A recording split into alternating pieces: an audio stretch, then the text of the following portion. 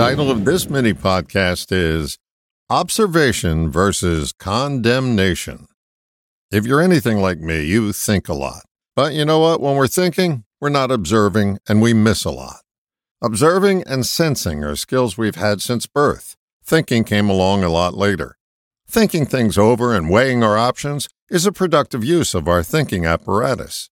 But our thinking runs amok when we use it to cover ourselves over with muck, with berating thoughts, resulting in feeling like we've been run over by a truck. There is a remedy, and it provides relief. It's observation.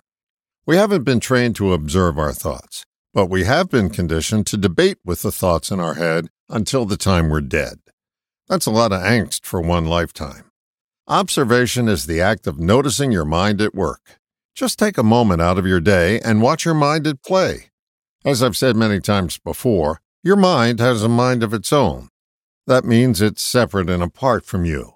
It's basically a recording device that plays back its greatest hits and wants to engage you to sing along. Have you ever won a debate with your mind? No, you haven't. But that doesn't keep you from trying. You keep harrying and fighting and often end up crying. The remedy is to observe without verve. That means to dispassionately watch your mind at play. Let's pretend your mind offers you up something like this. You're a lazy slob.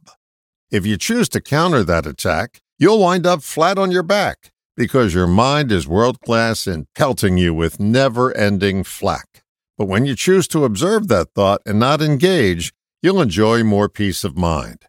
You can say something like this to yourself. My mind is calling me a lazy slob.